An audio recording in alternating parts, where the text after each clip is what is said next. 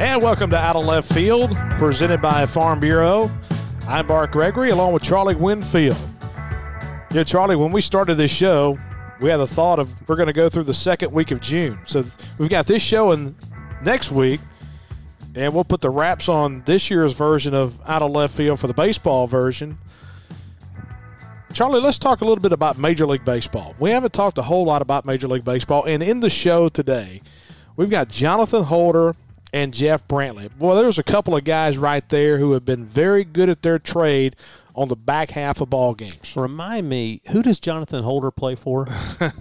Is it the 27-time world champion New York Yankees? And here's the thing. I've become a Yankees fan. We watch the Yankees just about every night when they're playing. And so it's not as bad now to listen to you as it has been in the past. Now, I grew up a Cubs fan, so anyway.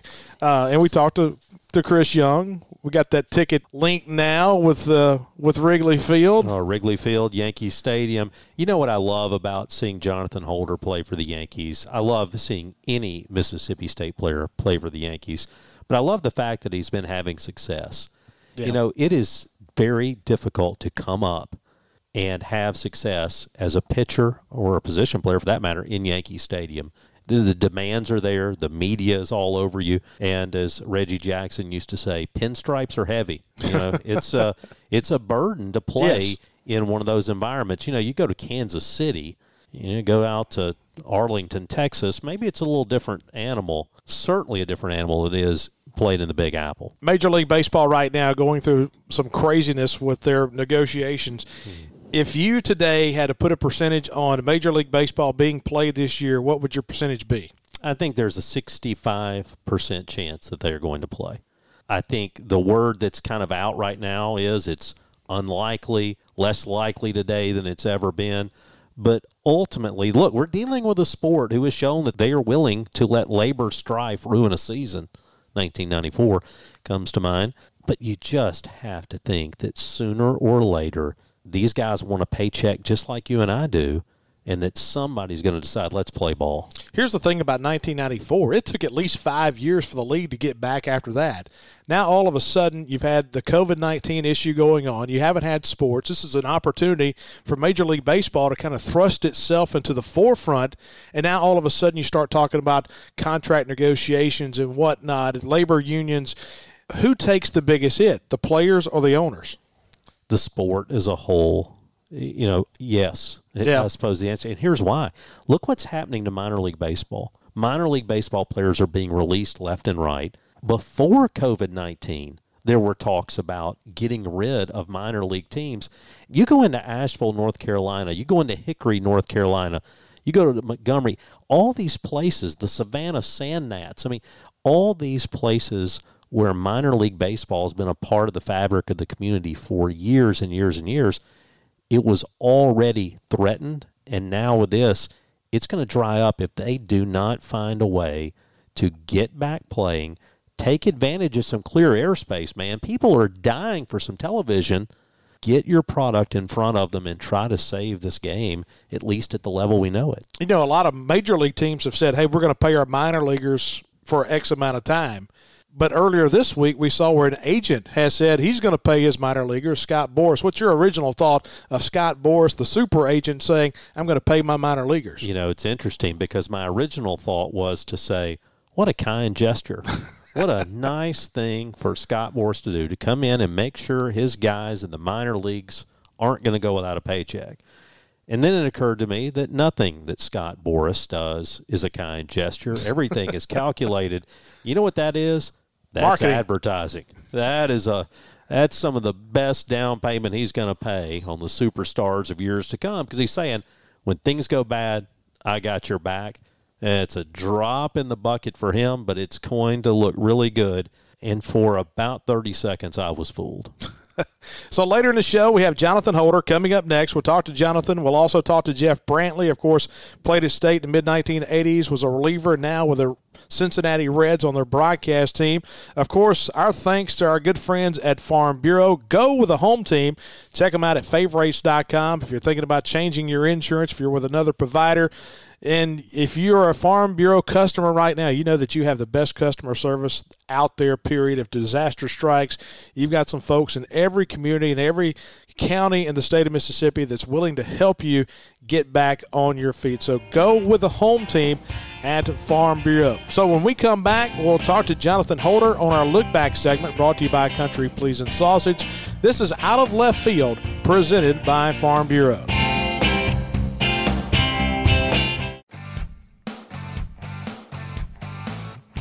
And welcome back to Out of Left Field, presented by Farm Bureau. It's time now for our Look Back segment in Bulldog history, brought to you by our good friends at Country Pleasing Sausage.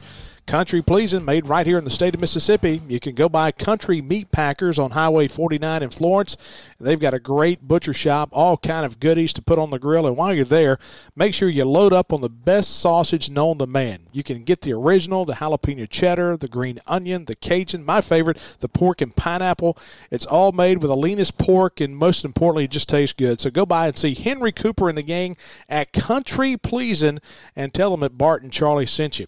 Well, as we said, it's time to look back in Bulldog history, and today we're talking with former Bulldog and current member of the New York Yankees, Jonathan Holder. Well, Jonathan, I know it's been crazy for you to have a lot of time on your hand, but I'm guessing you've been down at Gulfport doing a lot of fishing. How you doing? Man, I'm doing all right. Thank you. Just been doing a lot of fishing, hanging out, enjoying the beautiful weather down here on the Gulf Coast, and, staying baseball already. We talked to Butch and Lane a few weeks ago, and we were talking in depth about a bunch of different guys, and Butch brought your name up, and he said, I always tell the story of Jonathan Holder, and coming in as a freshman from Gulfport High School, you go through the fall practice, and then, you're trying to play the outfield, you're trying to work as a pitcher. What was it like that freshman year coming in, and all of a sudden you're kind of thrown to the wolves and, playing that first fall here at Starkville? I think it boils down to I was trying to do too much. I was trying to be good at too many different things, trying to hit, play first, play left field, pitch. And, I was not really making any progress anywhere and getting better at anything. So, I give all my credit to Butch. He sat me down and told me that he thought I could have a career in pitching. And so I decided to focus on that. And that's, when everything started happening. Talking with Jonathan Holder. And, Jonathan, sometimes when you're an 18-year-old kid, and we see it every year, sometimes when they face adversity for the first time, it kind of kicks them in the teeth and they don't know how to react. When I look back at 2012, that fall of 2011, Butch was telling the story about, hey, we talked to Jonathan about possibility of redshirting. Maybe let's take a look at possibly going to a junior college or something like that. But he said your determination in working through that winter before you came back in January is what really separated you, what really made him think that this guy has a chance to be something special. Do you remember what that was like and saying, you know what, I'm not going to give in, I'm not going to redshirt, and dadgummit, I'm going to go be a big-time closer? Man, yeah, and I know I would venture to say over 95% of people that come in as freshmen that do get kicked in the teeth, they go through that. It's kind of like step up or get out type mentality. It's, you either got to come up with the game and learn how to get better and learn how to make a spot for yourself, or, somebody else is going to do it. And I remember Butch being the guy mainly that just told me, how my mentality really should be.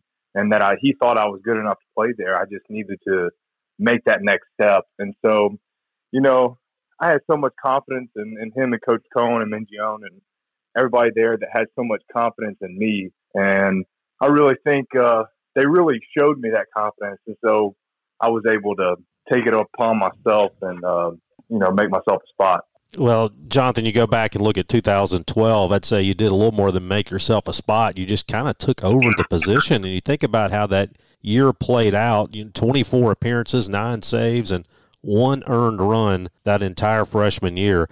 How did your mindset change going through that freshman year from the beginning to the end, where you talk about trying to earn a spot to all of a sudden setting records on the mound?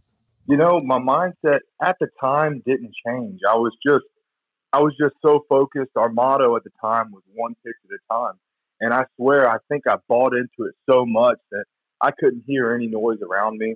I couldn't see any of the articles, anything record-wise. I couldn't see any of that. All I was focused on was making that next pitch. And that's why I give so much credit to those coaches that year, that they really drove that in our minds. And I think everybody on the team you could ask that had success that year was so focused just on the next pitch, and that's why we were good.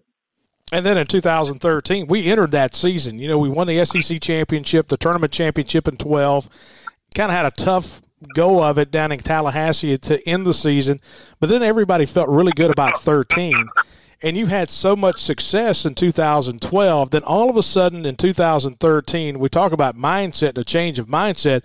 It was almost like a different personality of Jonathan Holder. The long hair, you had, the Johnny Cash. You were splitting time with Caleb a little bit in your freshman year. Now you're going to be the guy. Did the mindset change at all because you knew that you were the guy? Yeah, I would say that I had to adjust to that, though. Coming into that fall and them saying, look, the closer role's yours. You just gotta be ready and be prepared every game. I just tried to stay humble and stay within myself and, work just like I was working the previous year and the years before that. Just keep working hard and focus on that one pitch. And I think that's what got me through that year. Jonathan, we talk all the time about kind of when players have a change, and we've kind of talked about your development. I look back at 2013, and we start off, I think it was 17-0, and then kind of hit a little bit of a lull, and then somewhere towards the end just seemed to catch fire and really develop an identity as a team. Bart and I talk about it all the time, and kind of look at that Sunday at Ole Miss maybe. Where did you see Mississippi State's kind of season turning in 13? But 13, I don't exactly remember when the turnaround was. I knew we were struggling for a little bit, but we all knew that we were good. So, there was no question about it. It seemed like that team kind of started loosening up a little bit towards the end. Sometimes, we talk about, John Cohen, who was this guy who wanted everybody kind of buttoned up and tight. And it looked like that team just at some point just kind of won the confidence of the coaches and seemed to just start having more fun playing baseball.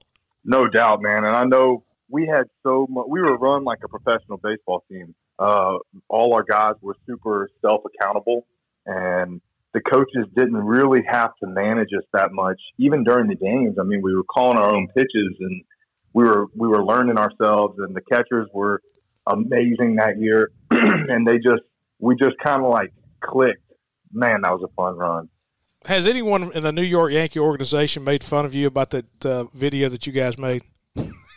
Yeah, once or twice a week, I have to say. Hey, that's what's funny. And I look back at that team, Jonathan. We're talking to Jonathan Holder, closer at Mississippi State, 2012, 2014, now with the New York Yankees. These guys were so close on that team. And we talked to Adam Frazier and Wes Ray a few weeks ago about that. And it just seemed like you guys as a group, as a collective group, you talk about the self-accountability. There were so many guys on that team that were self-starters. And I look and see what was so special about that team. One, we had a lot of talent. But two, you had some guys that when they stepped across the lines, they wanted to cut your throat. As far as the guys, the camaraderie of the team, have you ever been on a team that was as close as that one? Man, no, and I don't know if I ever could. I mean, I still keep up with these guys. We talk almost every day. I mean, we're in group messages, and we're all so close. And I mean, Wes lives down here with me, and we fish and we hang out all the time. It's just, man, that really created a bunch of brothers that we love hanging out. We find a couple times a year that we can all get together and reminisce on that stuff. Your junior year, you're drafted and make the election to go pro. Obviously, not a lot of guys are going to have that chance this year, certainly less than when you came out. Did you feel the weight of the draft kind of looming over you throughout your junior season? I never did. I was never projected to be a high draft pick, so I think that helped me to not have that hanging over my head. I knew that if I was going to have a chance, I had to play good, but other than that, the coaches did such a good job of making us focus on just winning one game. So that's my mindset going in towards the draft. Talking to Jonathan Holder. And, Jonathan, when we come back, we'll talk a little bit about the minor leagues and about what's going on now in professional baseball. You're listening to Out of Left Field, presented by Farm Bureau.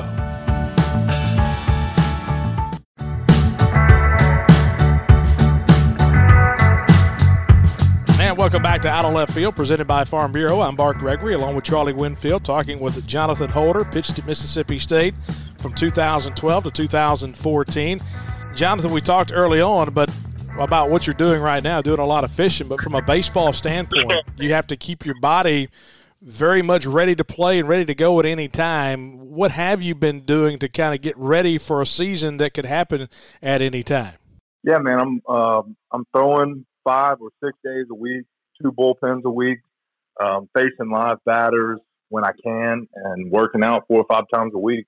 Just doing all that as early in the morning as I can, and then trying to hit the water in the afternoon and enjoy this beautiful weather down here. Jonathan Holder pitching Bart for the 27-time World Series champion, most decorated team in the history of sports, the New York Yankees. I knew you were going to say something like that. Charlie is a huge Yankees fan, and I have to put up with it every single week. Absolutely. Go Yankees, man, yeah. Yeah, normally I like to be down in Tampa and then take in some spring training, but this year not to be, obviously. But we talk about guys as, they play one role in college and then kind of develop differently. Early in your career in the minor leagues, you actually started a little bit, and I know you've had a couple of starts for the Yankees as an opener. How close were you to becoming a starting pitcher? We fooled with that idea, and I actually did start for a full season. And I got to tip my hat to the starters in the major leagues and even in college. That is such a hard role to be in. And, we kind of got together as an organization, and they thought that my role would be better going forward as a reliever. And I got to say, I agree with them. And thankfully, I am where I am now. But that year of starting was pretty tough.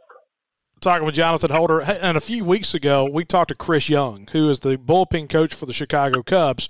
And Chris pitched here from 2000 to 2002 and was probably as good a middle reliever as I've ever seen at Mississippi State.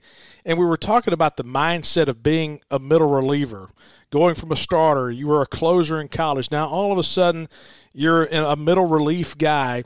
And with the season being shortened, do you see even more of an emphasis this year on what your role is going to be? Yeah, I think pitching is always the key, but I think if we're to have a shortened season, then pitching really is going to have to stand out. Middle relievers especially, because nobody knows how long the starters are going to have to get ready to come back for a full season. So these middle relief and long relief type roles are going to be more important, I believe. Jonathan, Bart and I are friends with Marcus Timms, hitting coach for the Yankees. He's been around that staff now, around his hitters for 4 or 5 years, and obviously even came up through the minor leagues with a lot of those guys. You've got a new pitching coach this year. How is that kind of working, not being in the same place? What are you doing to kind of stay in touch and start to understand each other? Yeah, man, we're all on, group text, and we do the Zoom calls and stuff like that. Marcus is one of my favorite guys to be hanging around with. He knows so much about the game, and he loves Mississippi State. So, my favorite time of the year is when college football is starting to get kicked off and we're in the clubhouse and being able to talk smack to the guys from like LSU and Ole Miss and all of them. You talk about Marcus Timms, and he's been the hitting coach now with the Yankees for a couple of years now, was assistant hitting coach now under Aaron Boone as the head hitting coach. And like Charlie said, we all kind of grew up together. We give him a hard time when he comes into town. Everybody that I talk to, Jonathan, whether it be a Pat McMahon or anyone associated with an organization, they always talk about how much they think with the Yankees of Marcus Timms. What makes Marcus, and I hate to give him too much credit because he's such a good friend, but what makes him what he is in Major League Baseball? I think what makes him good is he's always learning, and you can tell over the technology change over the last 3, 4, or 5 years, he's adapted so well with it and the new age swing and all of this, and you can always see his mind's working, and he's never closed-minded. He's always open to new opportunities and new ways of styles of hitting and such. And man, I think that's what keeps him at the top of the game is his open-mindedness.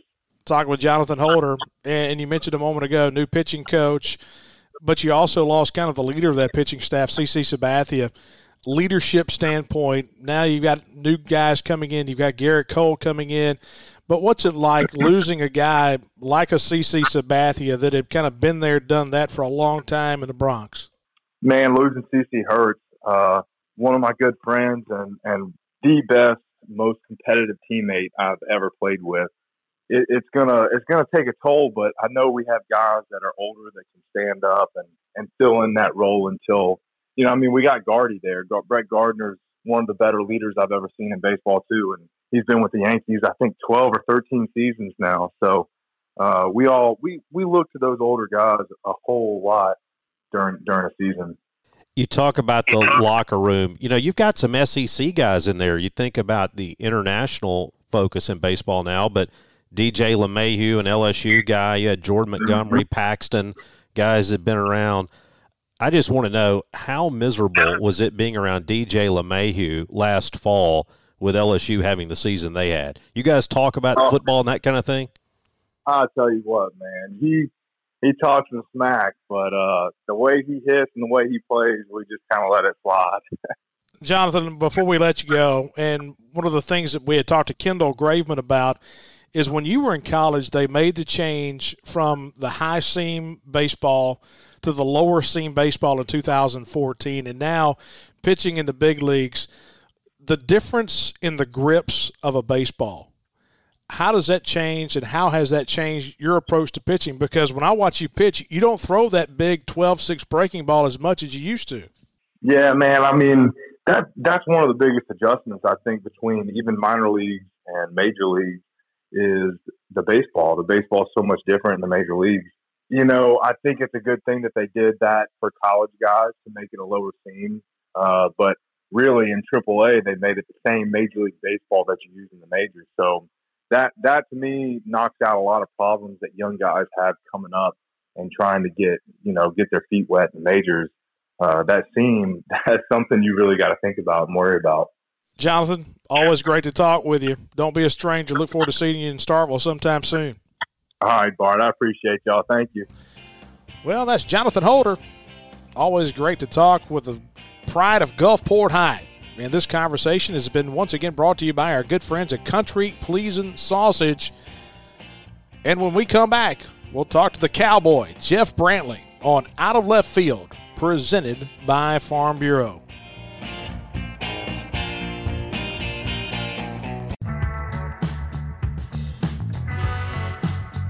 And welcome back to Out of Left Field, presented by Farm Bureau. It's time now for our guest line segment, brought to you each week by our good friends at Heartland Catfish.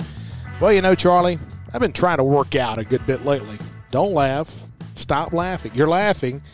And one of my favorite things to do is get some of those great catfish fillets from Heartland. You dust them with some seasoning, put them in the oven, and it's working. Can't you tell? Well, each week we feature great restaurants that proudly serve the best farm-raised catfish in America from Heartland Catfish. And this week we feature Ron's Catfish in Jonesboro, Arkansas. And the great thing about Jonesboro, you have Murdoch's as well, one on Red Wolf, one on Main Street. They're all phenomenal. And they all serve catfish produced by Heartland. So if you want buffet, head over to Ron's. If you want something quick through the drive-thru, you can go to Murdoch's, and you can't go wrong with any of them. That's Ron's and Murdoch's of Jonesboro, and they're serving the great catfish from our friends at Heartland Catfish. And let's go to the phones where former Bulldog Jeff Brantley joins us. Played at Mississippi State in the mid-1980s and now with the Cincinnati Reds on their broadcast team. And, Jeff, hey, we appreciate you joining us. We talked to Trent and Torsia last week. We feel like we've got all the backstories of 1983 to 1986, and what we feel like you have to do is you have to follow up and answer for a lot of things that Trent said last week. I'm not sure if I can answer that or not. Jeff, let's leave 85 aside for a minute because we talked so much about that 1985 team. What were your big memories from 1983 and 1984? 83, probably the biggest thing I remember was that's when we were in Texas and we lost, but we played well. I remember playing in a regional in Austin, Texas. That's back when Roger Clements and Calvin Schiraldi were pitching for the University of Texas. I ultimately played with or against a lot of the guys that were on that Texas club once I got to the big leagues. That's about the time that late in that year where Will really started to have an opportunity to play. They weren't thunder and lightning, he and Raphael at that point, but they were getting there rather quickly. 84, the one thing I remember about that was the last pitch I threw that year. And it was a grand slam to Stuart Weedi, who is a Mississippi kid. I think he's from Ocean Springs, and he was playing for the University of New Orleans. And if we had won that ball game, we were going to the College World Series. If they won, they went. We went home, they went to Omaha. Not a good finish. Jeff, we talk about Clark, Palmero, Thunder, Lightning. When I think about that 85 team, in the same breath that you would say Thunder, Lightning, it seemed like Brantley and Morgan. And you talk about just how dominant. I think you had 18 wins, and Gene Morgan had 14. You obviously had really big years, 83, 84, and come back again in 85. You look at Gene Morgan in 84, just kind of a middling record, ERA around 5, and all of a sudden in 85 he's got an ERA of like 2.28. He's winning. He goes 14-2. I'm curious from your perspective, what was it that clicked? What was it that changed that made Gene Morgan go from being a serviceable guy to a frontline star? I think the biggest issue for both of us was having the repetition with Pat McMahon. And I think it really helped Gene Morgan. I know it helped me. I think having the opportunity to get to that level of baseball, and even in 83 for myself, I pitched some, but it just wasn't the same. 84 was as big of a learning experience, I think, for both of us. And 85, everything that we had learned the year before, it just kicked into gear in 85. And I think that when you learn something about yourself and you start to pitch with a bit more passion and purpose, things start to light up. And I really believe that's Gene Morgan learned how he was supposed to pitch. He didn't pitch like Jeff Brantley. He pitched sinker slider. And I was more four-seam, high fastball, and curveball. And, it just gave us a great tandem because we were really opposites in the way that we threw the baseball. Talking with Jeff Brantley. And, Jeff, you talk about hosting regionals in the mid-1980s, 84, then 85.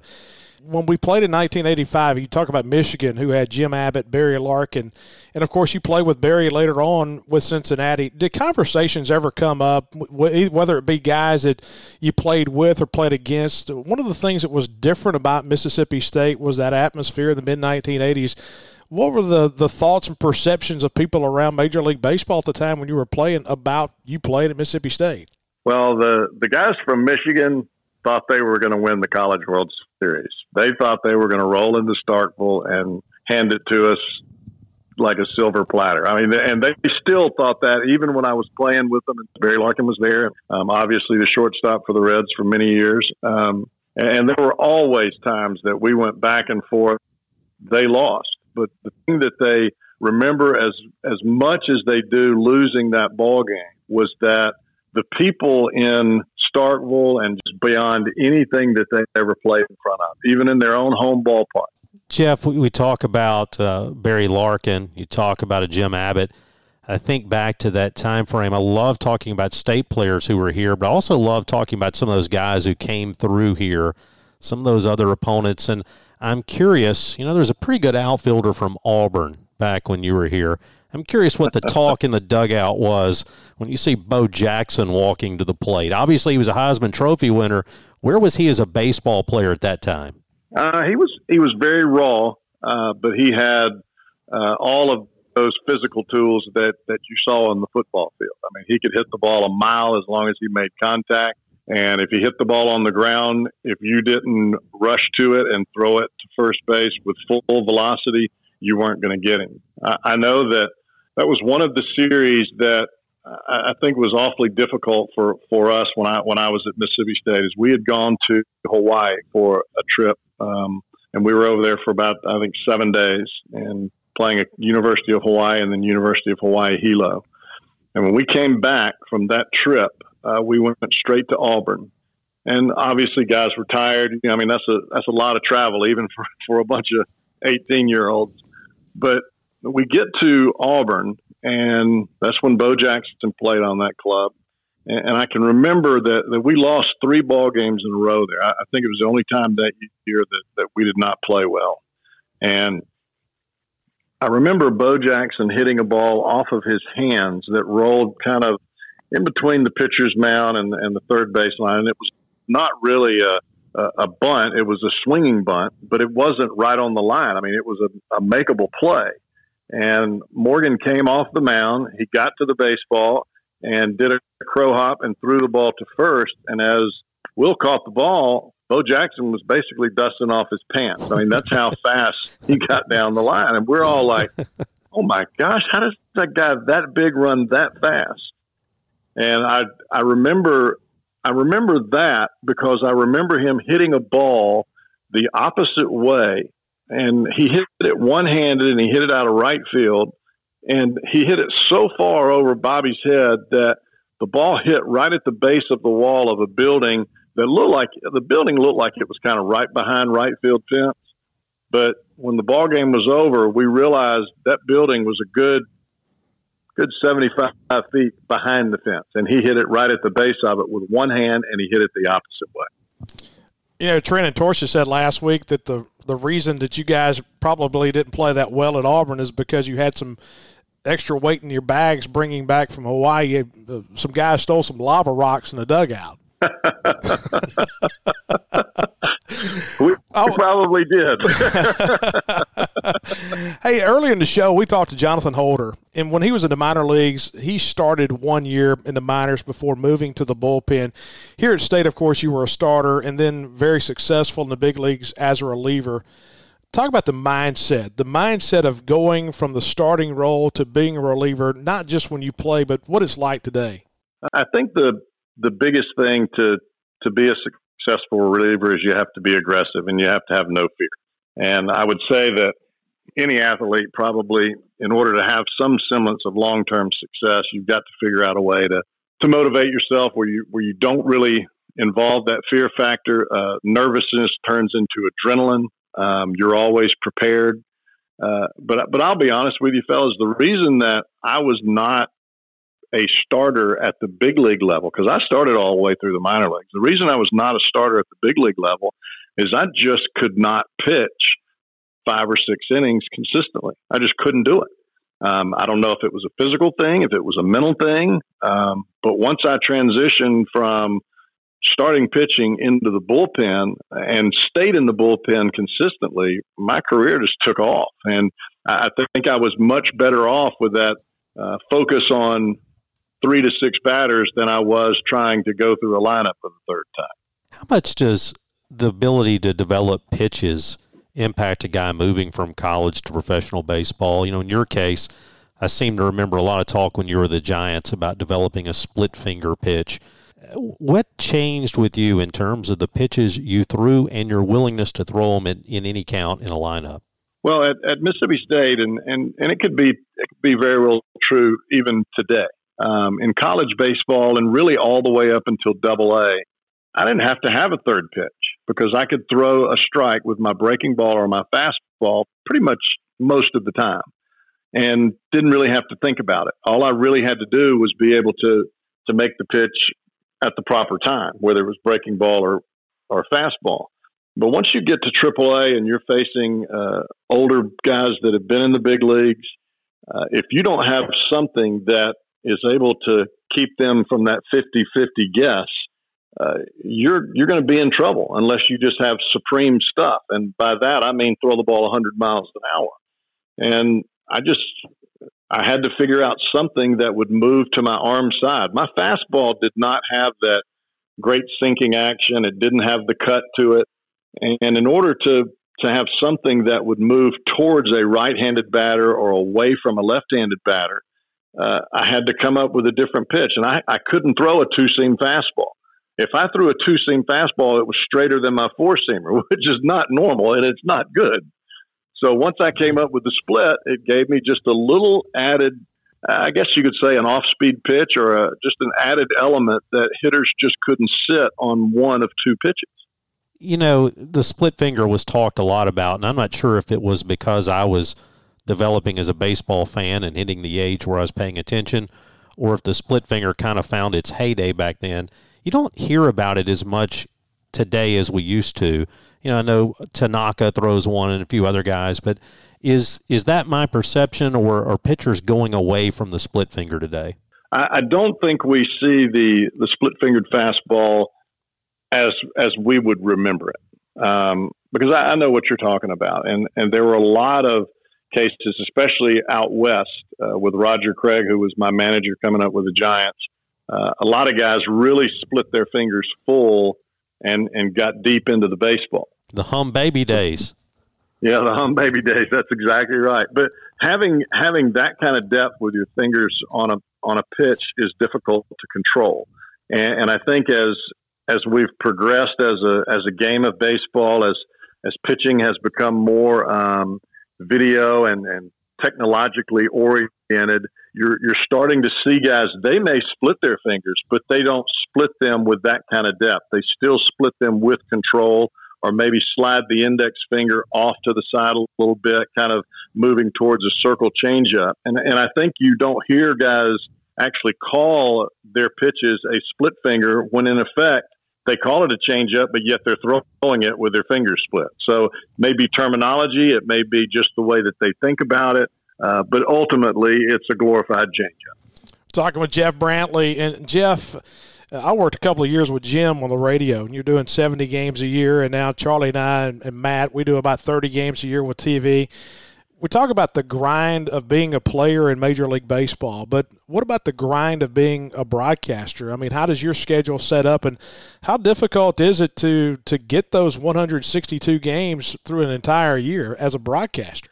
I'll be honest with you, fellas. My schedule has not changed much from playing to broadcasting. You're still going to the ballpark early in the day. There's still a tremendous amount of, I guess, consuming information. And I did the same thing pitching as I do now in order to talk about a guy coming to the plate or a pitcher going to the mound. You're still having to do homework. You still have to watch video. You still have to look up numbers, consistencies, all of the things that you did as a pitcher or a hitter. But yet, I guess the best part about it is you're not sore the next day when you're a broadcaster. You just go home and go to sleep. Jeff, sometimes you think about the criticism, and obviously you're immune to this as a broadcaster, is, well, that guy's never done it. That guy doesn't understand what we're going through. And that used to be the things that I would sit on the couch and say about broadcasters. Now you start to look in dugouts, and there's a lot more guys who are around the baseball game in terms of analytics and that kind of thing, who themselves have never done it, who are now coaching. Where do you see baseball in terms of the health of the game and the mindset of players in terms of wanting to hear from a former player, and then this analytics type movement that you mentioned earlier? That's a great question, because I think that's a topic of conversation within every locker room when the coaches aren't around. And I don't know that it's going to go away, because anytime that you have teaching and it's coming from a guy that has never been on a major league mound or in a major league batter's box or on a major league field as a player, there's always that little bit of question mark in your head until you're able to trust that guy fully. And I think that's really where the rubber meets the road when it comes to being a major league pitching coach or a major league hitting coach. And I think that the guys that have never played in the big leagues, or maybe they played in college, but they never got to the big league level, but yet they are experts in analytical data and being able to take that data and turn it into something that a player can understand. I think those are the guys that have really moved as fast as anything I've ever seen. I mean, when you're seeing college pitching coaches and college hitting coaches moving to the big league level or at the tops of the minor league systems of a lot of these clubs, it's just one of those things that they have to be able to communicate. Is it very different for a player? Boy, there is no doubt about it, because everything is new when it comes to that, because there's not that same experience level from the coaches. But yet, a coach is not a player. a coach is a teacher. And if you are a great teacher, I don't care if you played in Little League and that was it. You can still teach. Jeff, you are a guy that was just into the game and a competitor. And that's one of the things about when you look at baseball, and not to say there's not competitors today, but it was just a different thought process. It seemed, with us growing up, that you had that strong competition when players hit between the lines. As a broadcaster now, is it frustrating at times, or is it a situation of you just come to understand how the game has changed from a situation of back when you played, it was a big thing to strike out. Now it's not. Now, just about every time you see a shift on with a left-handed hitter, and back in those days you didn't see it as much. Is it frustrating sometimes to watch as a former competitor to look out and see how the game is changing a little bit? I think that it is, and I think that it would be if you were a fan that had never played the game of baseball. If you're a fan that would be over the age of 50, then you probably have grown up watching the game a certain way. If you're over the age of 50, then you remember the days of Pete Rose, who could hit the ball the other way. If you shifted on Pete Rose, he'd have hit 1,000. And that's the part that we all remember in growing up. The issue that you have now is there's a different perception of how to win a ball game. And it's more about, if you have 4 swings of the bat, why not make one a big fly? And you might have a couple of guys on base. It's a 3-run swing rather than 4 singles. And I think that's just the way that baseball looks at it now. It's more about the biggest production that you can get for every swing of the bat. And whether that's efficiency or whether it's however you want to call it, it's the way that we teach now. And we do the same thing on the mound. There's not a day that goes by that I don't look out on the mound in a major league ball game and think, how is that guy throwing the ball that hard? And I mean, because I sat in the dugout and watched Nolan Ryan pitch, and I'm thinking, he's throwing 95, 96, and these guys are throwing 100. And if you think about it, in the day when Nolan Ryan pitched, guys did not want to bat. And now people are throwing 5 and sometimes 8 miles an hour harder than what he did on an average day. So it makes you think, okay, well, this is what is being taught. It's a max effort game, but the skill set is so good and mechanics are so good that you're allowed to go max effort. Wherein the days that we played, if everything was max effort, you would have had a heck of a lot more injuries back in those days rather than what you see now. Yeah, it's really interesting to compare statistics. I think there was a year that Nolan Ryan had 28 complete games and did not lead the league. And you'd be hard-pressed to find a staff with 28 complete games in a given year. You'd be hard-pressed to find a league with 28 complete games. Jeff, one of the things about you, you're a Mississippi State guy. I see you at basketball games. I see you around at football. You're around and still connected. I'm curious, as a Mississippi State guy and as a guy who stays in touch with college sports, where do you see the role of college baseball today? One of the things we're hearing, too, is about kind of the contraction of minor leagues. Are we going to see college baseball become even more important than it has been? I think that we're going to see, and we won't see it right now simply because of the COVID situation, and we're going to have a few years that things are going to get a little crazy in college baseball. But in the long term and in the long run, I believe that college baseball, not just in the SEC and not just the teams that go to Omaha, I think we're going to see more programs around the country that have great players. And I think that's all anybody ever wanted. You just want to have an even playing field. You'd like to have as many teams as possible to be able to have great competition and not just have it in one spot, in one team or in one conference. I know that there's going to be many teams that are taken away from minor league baseball that is only going to be an asset for college baseball. And I just believe it's going to make college baseball better. And in the long run, I believe it will make professional baseball better, because I'm a firm believer that you're gonna learn a lot more going to college than you are leaving high school and going directly into professional baseball. And I would say that all day, every day, does not matter who's sitting in front of me. Jeff, we appreciate you taking the time with us, man. It's always great to talk with you. All right, fellas. Y'all have a great night. Thank you, Jeff. Appreciate you. Thank you very much. Take care. Anytime. And that was Jeff Brantley talking about his time at Mississippi State and his time in the major leagues as a broadcaster. Charlie, I tell you what, we talk all the time about being a player, but going back to being a broadcaster every day, we're getting old. We're getting older.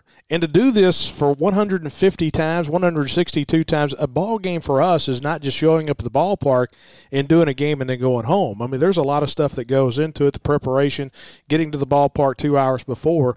And, hey, you know, it's a tough deal. But I tell you what, you talk about a great ambassador for Mississippi State.